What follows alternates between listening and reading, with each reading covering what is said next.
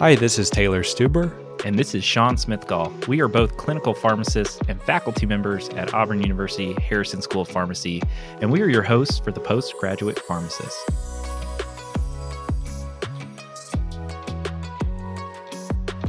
On the Postgraduate Pharmacist, we focus on preparing and obtaining postgraduate training positions. From current events to expert advice, you'll have up-to-date content related to postgraduate training. New episodes are released every other Monday, so don't forget to like or subscribe. Follow us on Twitter at PG Pharmacist or Instagram and LinkedIn at the Postgraduate Pharmacist. And don't forget to separate and stand out. Happy New Year, everyone. I hope you've all made those New Year resolutions. I know I have. A new year means an opportunity for a new you. Speaking of new you, from all of us here at the Postgraduate Pharmacist, we want to know one way you plan to reinvent yourself. Let us know on Twitter, and you may get a shout out on our next bonus episode that we do. And the new year also means a whole new interview season for postgraduate training. So all your hard work is coming to fruition and will be on full display the next few months. It's easy to see why interview season is one of the most anxiety-driven periods in the postgraduate application process. Second only to the morning of match results, I would say. Similar to how we talked about the virtual showcase, we wanted to bring you another two-part episode, or two-part series, I should say, where we get the perspectives of the applicant going through interview season, as well as the perspective of the RPD. This week, we have current residents with us, Macy Wigington and Devin Rockwell. Macy is completing her PGY1 pharmacy residency at the University of South Alabama University Hospital. Devin is currently in her PGY2, so she completed a PGY1 residency in pharmacy at West Florida Hospital and is now completing her PGY2 in ambulatory care at USA Family Medicine and Health Physicians Group. So Macy and Devin, I've been promising I'd get you on the show for a long time, and I am so excited to have you here. Welcome to the Postgraduate Pharmacist. Thank you so much for having me. I'm excited to be here. Yeah, it's really great to be here after listening to all your episodes. She is a major fan, Taylor, by the way. She listens to everyone. I don't make her do that, too. Well, thanks for boosting our downloads and everything. I appreciate it. Anytime. So as it is quickly becoming a tradition on the Postgraduate Pharmacist, we want our listeners to know a little bit about you two before we get into our topic. So could you briefly tell us about your professional journeys thus far in postgraduate training? So I attended pharmacy school at Samford University, and early on in pharmacy school, I knew that I wanted to pursue postgraduate training. So as I was progressing through the curriculum, I tried to keep that at the forefront of my mind. I was involved in various clubs and organizations, and when it came time to select fourth-year rotations, I tried to make sure that I got a robust clinical experience. And I started the application in mid-November of 2020, I guess, and went through that through mid-year and the application and interview process. And I matched at the University of South Alabama University Hospital, and I moved down to Mobile in June, and I started my residency the 1st of July. I was a pharmacy student at Auburn's pharmacy school, but I was on the Mobile campus. And I knew from the start of pharmacy school that I wanted to do residency and have that clinical training. So for the 4 years of pharmacy school, I worked towards obtaining that goal and building my CV and making sure I had all the experiences I needed. I matched at West Florida Hospital in Pensacola, and that's where I did my first year of residency. And then I decided I wanted to do further training and to be specialized in ambulatory care, and I ended up matching at the USA Family Medicine Clinic, where now I am specializing. Well, thank you all both for sharing your journeys with us. So on to our topic for today. We want to learn what it's like going through the process as an interviewee. This episode drops first week of January. So let's take a trip in the old time machine. Travel back to the first week of January for you all when you were going through this process. What was going through your head? And what were you doing to prepare for possible interviews? So the first week of January was definitely stressful. I found myself constantly refreshing my email to see about interview invites. And my first interview invite came January 18th. And in the time period from clicking submit on Forecast to getting the first invite, I prepared different interview questions going through the tell me about a time, the clinical situations, and going over the questions as well as the answers with several of my friends that were also pursuing postgraduate training. Similar for me, it was really nerve-wracking. I knew I wanted to prepare for the questions that was going to be asked during my interview. So I actually got the book called 100 Strong Residency Interview Questions and went through those situational questions where I could prepare for the tell me of a time when. I would go back through my rotations, making sure I went through my notes that I took on rotations about interventions that I made. And so all throughout that, I was just preparing for the interviews.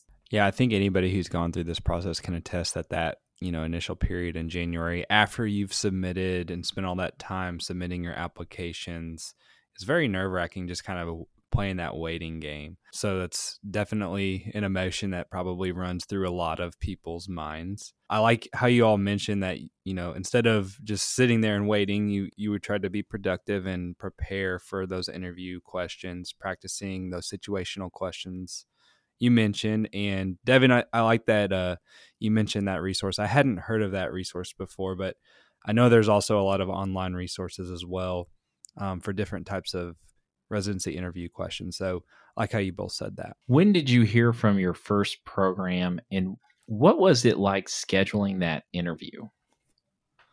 So I heard from my first program on January 18th, and scheduling that interview went pretty smoothly because during that time I was still on my off block. So I didn't need to clear the dates with my preceptor. I was able to go ahead and schedule it. For my interviews, I don't remember exactly the date that my first one came in, but I was on a rotation, and so I needed to talk with my preceptor. So as soon as I got the email, I went to my preceptor and let them know the available dates that they gave me and seeing what would work best with the experiences that she had planned for me and what days I could actually take off. And then I replied to the interview after that.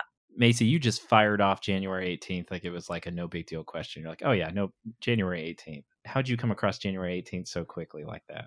I actually went back and looked in my email. Yeah, I love that you gave an exact date. I could probably give you the time. Instead of just a time frame. You probably give a timestamp too. Bonus points for that. But yeah, I think that mid to late January is probably when you hear from most programs about interviews. Just kind of be on the lookout and kind of expect that. Devin, you mentioned, having that open lines of communication with your preceptor. Was that something you talked to them about before rotation? Like you emailed, hey, I have applied for residency. I'm waiting to hear back. I'll let you know. Or kind of how did you approach that? It was more of the first day of the rotation. I talked with the preceptor whenever we were doing our introductions, and I just let her know that, hey, I'm applying for residency. I may have to do some interview dates, just making sure that she would be okay with it.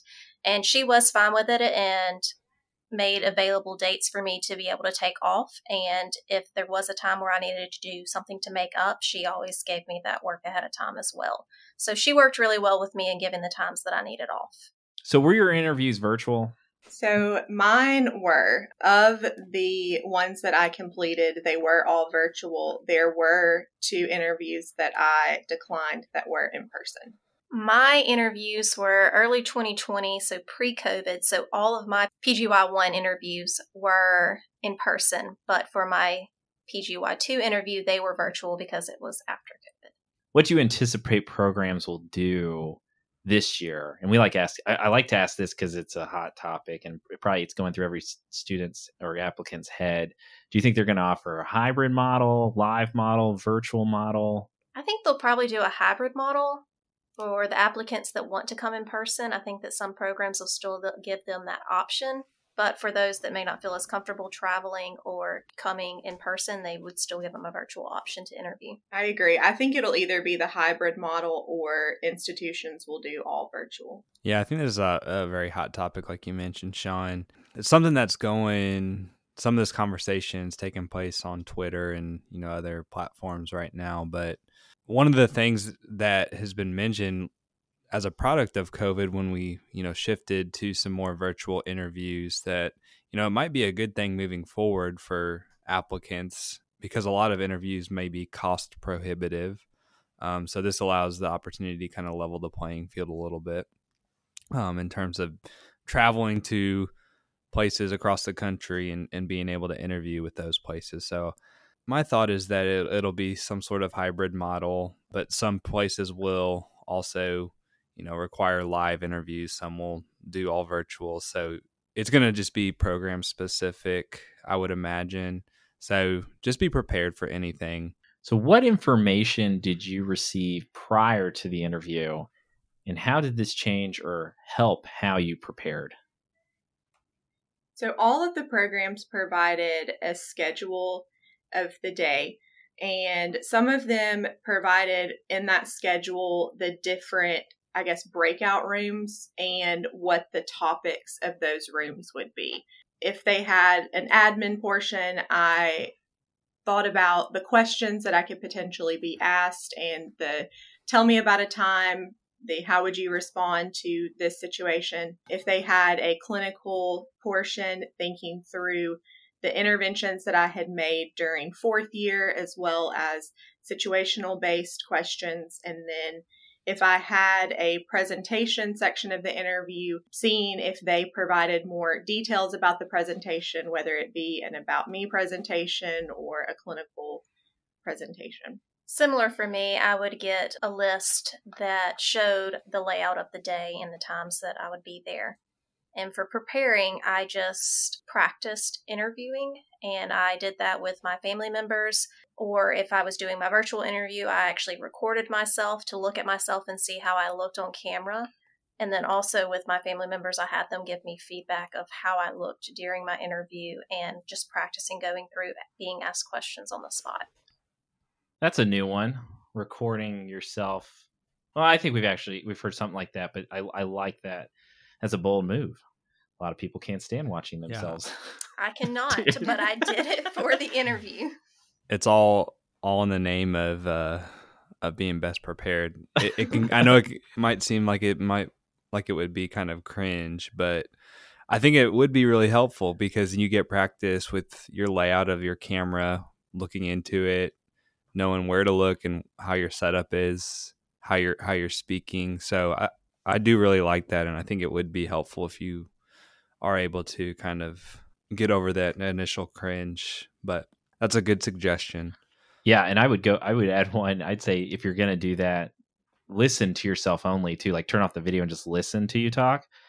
Because Taylor and I have learned so much from editing these podcasts in terms of like hearing people's verbal filler words and tics and things like that. So you can help, like when you're watching, it's harder to see those things, but when you're just listening, they really stand out, and you can try to identify those too.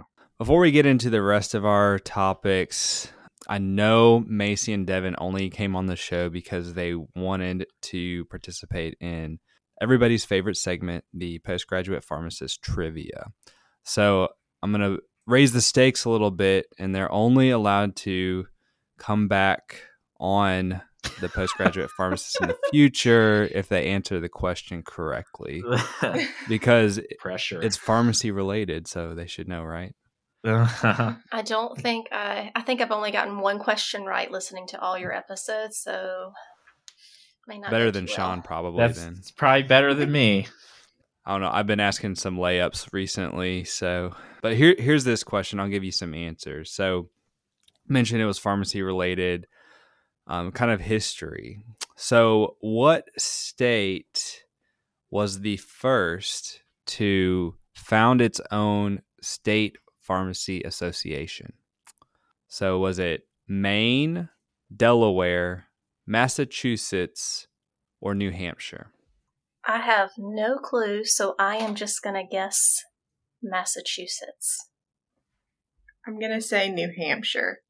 I have no idea. I'm going to say Maine because it's an old state. I think they're all old They're states. all old. They're all in New England. I know, but Is that your final answer? all right, let me change my answer then. I'm going to say it's probably Massachusetts because of Boston. Okay, is that your final answer?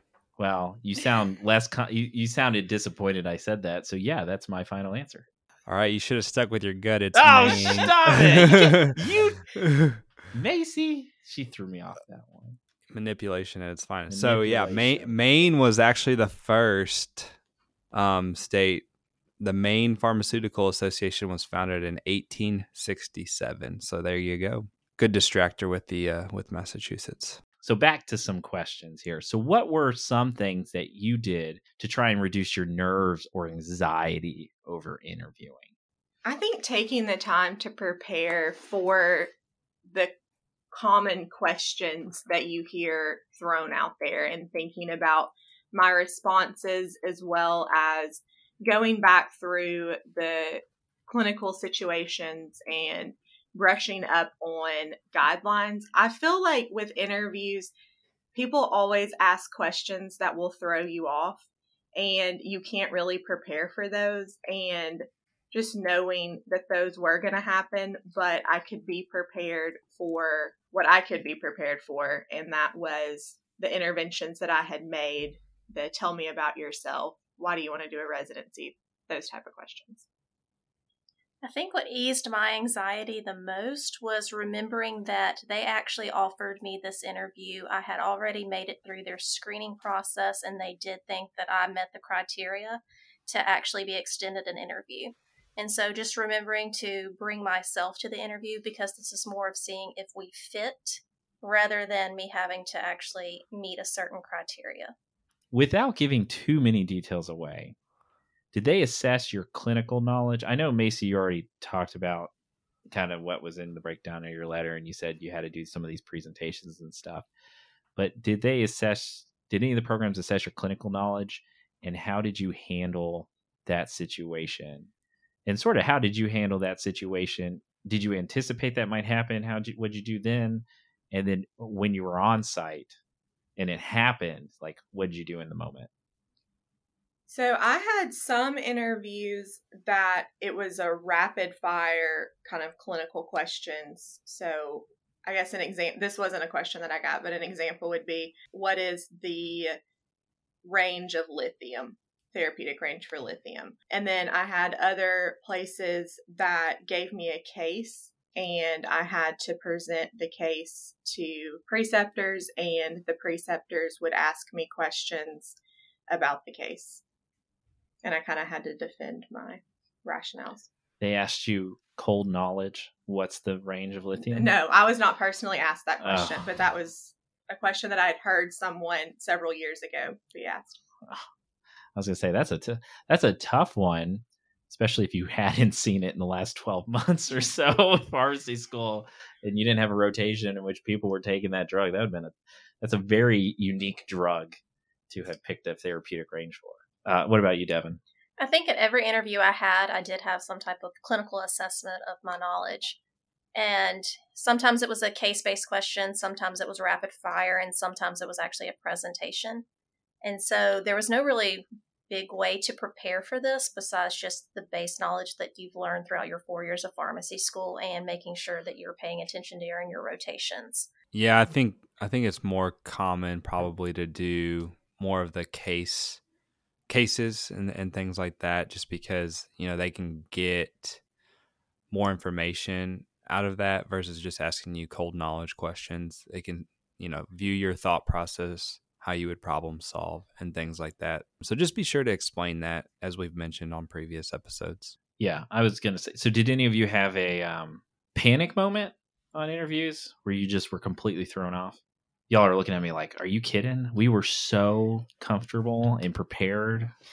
I think the only time I had a mini panic moment was not for like the knowledge-based questions, and it was not for tell me of times when. It was more of this random weird questions that they give you, and I'm trying to think of an example. Like, if you could describe the pharmacy, what fruit would you say it is? Oh, apricot. Yeah. So That Is that a friend? that question really threw me off just because I don't feel like I'm creative on the spot. I didn't think you could answer those questions right. I thought it was all just whatever. And then I heard this one student asked her, like, what animal would you be? And she was like, she said, like, I would be a lion because they work well in teams. They coordinate this. They do all this stuff. I'm like, that's an actual good answer to that question here. I thought you pick whatever you want. I was even on interview and they said, and they made the mistake of saying, was this what you expected it to be? Which took me out of the interview mindset, took me out of that stay polished mindset that we were talking about in that bonus episode. And I was like, well, I was actually surprised. I was anticipating y'all were going to ask me what kind of, if I was on a desert island, what kind of things would I do? And the room just looked at me like, is he for real saying this to us right now? Like, is he joking like this? So yeah, I never got one of those questions, but I wouldn't advise saying that to the group and saying, you're not going to ask me what kind of animal I'd be if I could be a spirit animal. So. Yeah, I don't think that I had any panic over clinical questions. I think it was like Devin mentioned. I got asked a question and then I really thought about the response to the question and I was like, maybe I shouldn't have said that. I ended up matching at the program, so well, that's good. So we're good. But. Yeah, I was just curious if y'all, like, if you had that moment, like how'd you handle it at the time? But it doesn't happen often. Did you have a moment like that where you panicked? And how'd you handle that?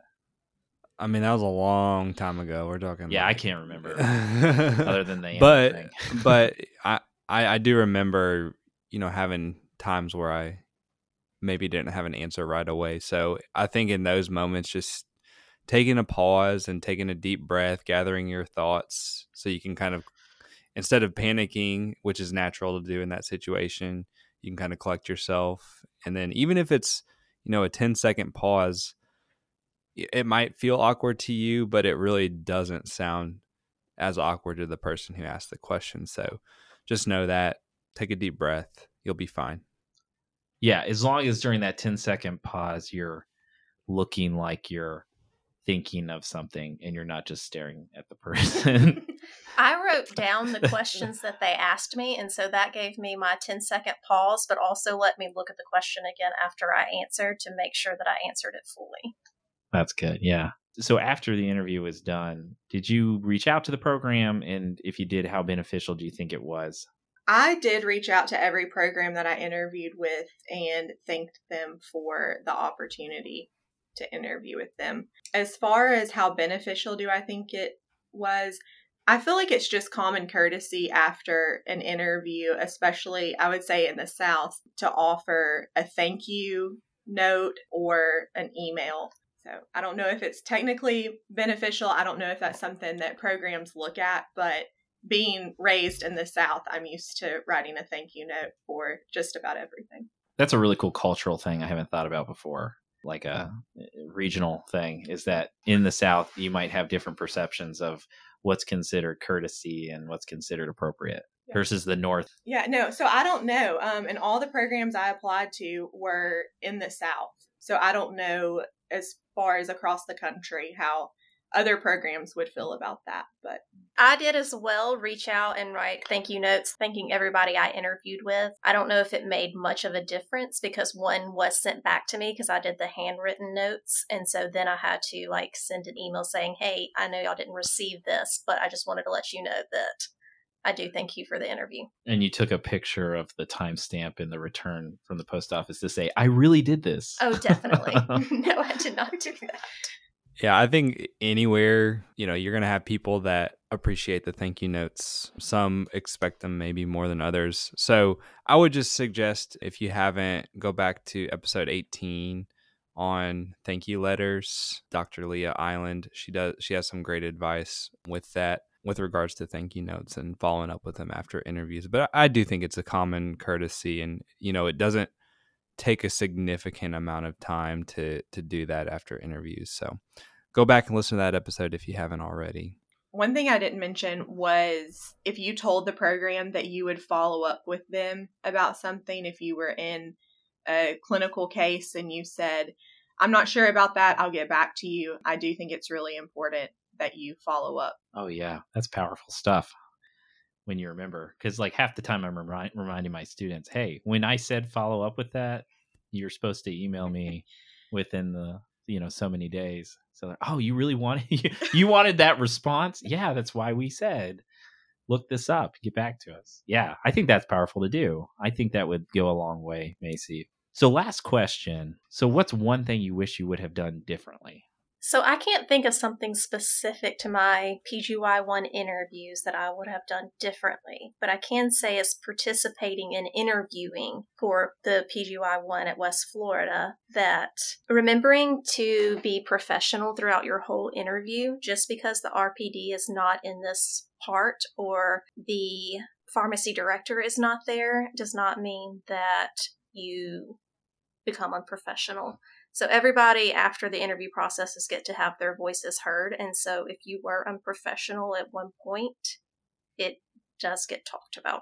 Yeah, I agree with Devin. I don't have anything specific. And I think, especially with on-site interviews, from the moment you step foot in their institution, you are on that interview. It doesn't matter who you're interacting with. They don't even have to be somebody from the pharmacy staff, but make sure that you are professional, but that you're not a robot at the same time, because I think, like Devin mentioned earlier, they want to interview you. You've met their initial screening criteria and they want to get to know you. So letting them see your personality and kind of assessing whether you think you'll fit in with them or not. Macy, that's great advice. And it hasn't released yet, so you haven't heard it. By the time this comes out, our bonus episode will have come out. And so that advice is like right on par with some of the advice we got during that episode. So if you're hearing it now, know that when you hear repeated advice, it's really important. And multiple people are telling you this as good advice because it works. So when you hear things, and when Taylor and I talk about stuff and we say, oh yeah, we've said that before, it's because that's really key advice to get. So I'm glad you said that. Like that matches up so well, segues with it. Any closing thoughts or last minute advice you have on interviews? I think during the virtual interviews, as I said earlier, with recording yourself, there's lots of distractions that can happen that you may not realize on screen that are distracting for the interviewers if they're watching you. Whether or not you swivel in a chair, if you're doing too many hand motions, if your eyes and your camera are not on the same screen, and then also if your background is distracting as well. So remembering to look at your surroundings and make sure that you're not doing any distracting motions so that they can pay attention to you and how what your responses are. I think the biggest piece of advice that I would give, this time frame is very, very nerve-wracking, and I think taking time to slow down and be present in the moment and really taking it all in, whether you're doing virtual interviews or in-person interviews, and really assessing whether you feel like you're a good fit at that institution and that they're a good fit for you and your goals. I think that's such a good testament to all the hard work that you've put in thus far, and really great advice there. So Macy and Devin, thank you all so much for being guests on the Postgraduate Pharmacist today. We'll have to have you back for future episodes, even though you got the trivia question wrong, because you gave such good answers. It's really great to be here. Thank you so much for having me. Thank you so much for having me. I really appreciate it. If you want to continue to hear up-to-date topics from us and our guests, please like and subscribe. You can listen to us for free on your favorite podcast app and check out our show notes below to see links and highlights of the episode. And remember, you can separate and stand out.